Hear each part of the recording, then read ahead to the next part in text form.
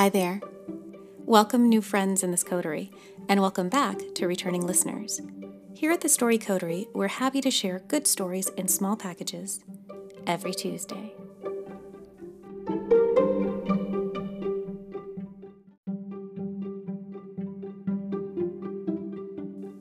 These are strange times, aren't they? Some of our interactions feel awkward, distant, and digital, while others are curiously comforting and analog. And while stories may seem too small and quiet for the cacophony of the world, sometimes they are just the tools we need to imagine how things could be, whether utopia or dystopia, instead of how they are. Today's story is set in the very near future. Perhaps it's closer than you think.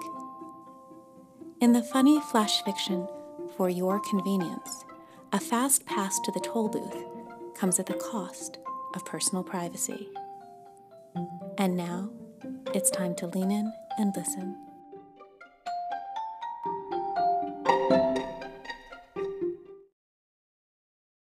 For Your Convenience.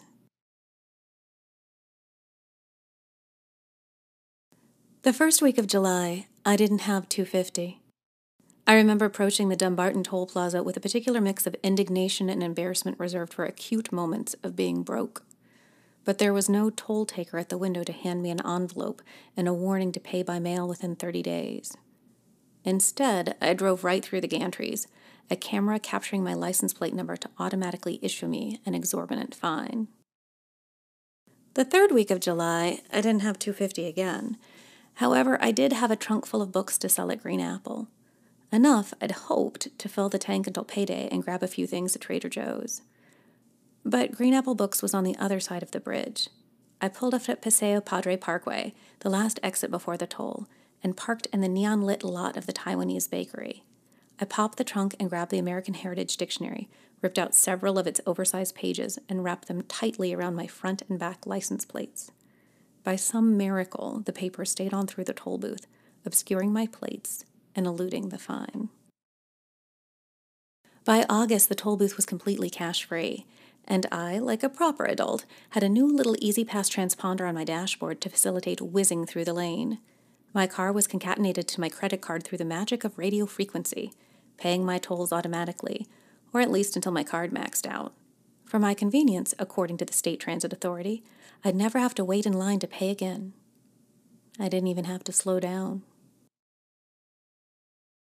For my convenience, E-Pass could send me updates about billing and travel activity by email, text, or message on any one of 17 social media sites, as well as through the touchscreens of select GE smart appliances. Oh yes, and projected on the lenses of limited edition sunglasses, sold separately. My card would also be billed automatically for traffic violations when traveling 11 plus miles over the speed limit.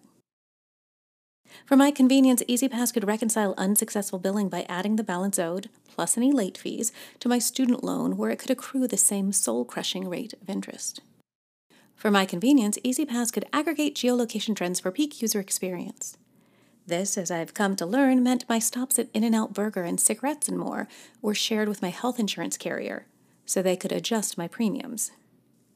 On the subject of healthy living, E-Pass could alert a patrol officer if my card on file was charged for more than 2 glasses of wine or 1 whiskey at select geolocations, and I then started my car within an undisclosed number of minutes. Also, if I didn't fasten my seatbelt, or use my turn signal, or if I surreptitiously parked at the ice cream shop near Trader Joe's. To be fair, the sign does say no Trader Joe's parking, because TJ's lot is always too full. For my convenience, the E-Pass could alert the gyms in my area of my repeated geolocation at an ice cream shop, so they could bombard me with offers of personal training and Zumba. More impressively, the location feature flagged the 3 or 4 times I drove past my ex-boyfriend's apartment. Just to see how he was doing and if anyone else was parked outside. In a gesture that seems generous for E-Pass, it did not report me to authorities or initiate a restraining order. Instead, it opened an OkCupid account on my behalf and created a rather nice dating profile. Of course, it did describe me as being a curvy girl with a great personality due to its burger, whiskey, ice cream algorithm. For my convenience, EasyPass had me placed in Group 1 of the jury duty selection pool, so I could spend time with up to 11 eligible bachelors, depending on the algorithm and not including the defendants or counsel. In early November, EasyPass reprogrammed my clocks for daylight saving time. It preset my radio to NPR so I could have appropriate media coverage of midterm elections. It reloaded my Starbucks card the first day pumpkin spice lattes were available. And it bears mentioning, it texted me a hang in there kitten meme when I drove past my ex's place and my own sister's car was out front. By December, I took my few remaining books to Green Apple to get a little Christmas money.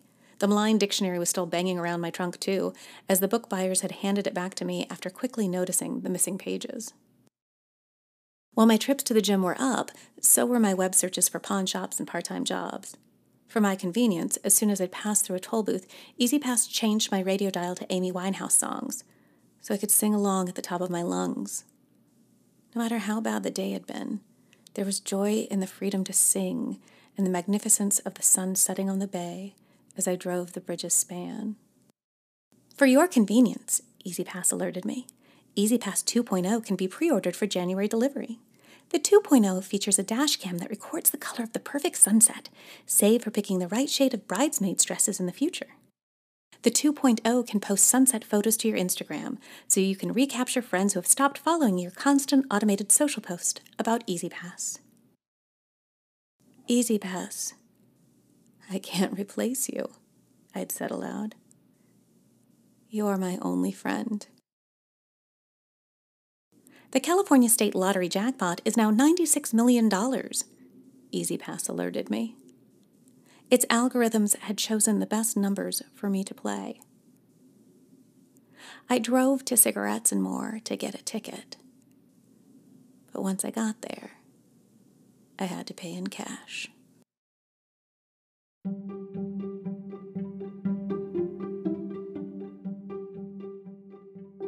The Story Coterie is written and produced by Candace L. Colombe, recorded at home again this week in the superb company of Shirley Ellis on the turntable.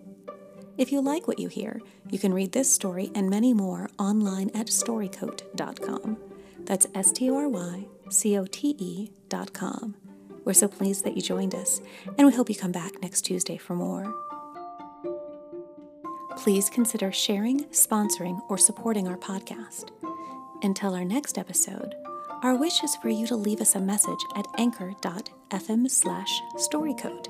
Tell us the name of your favorite short story, and we'll share your recommendations on a future episode. Until then, as Buddy Love says, write nice. Also, take care.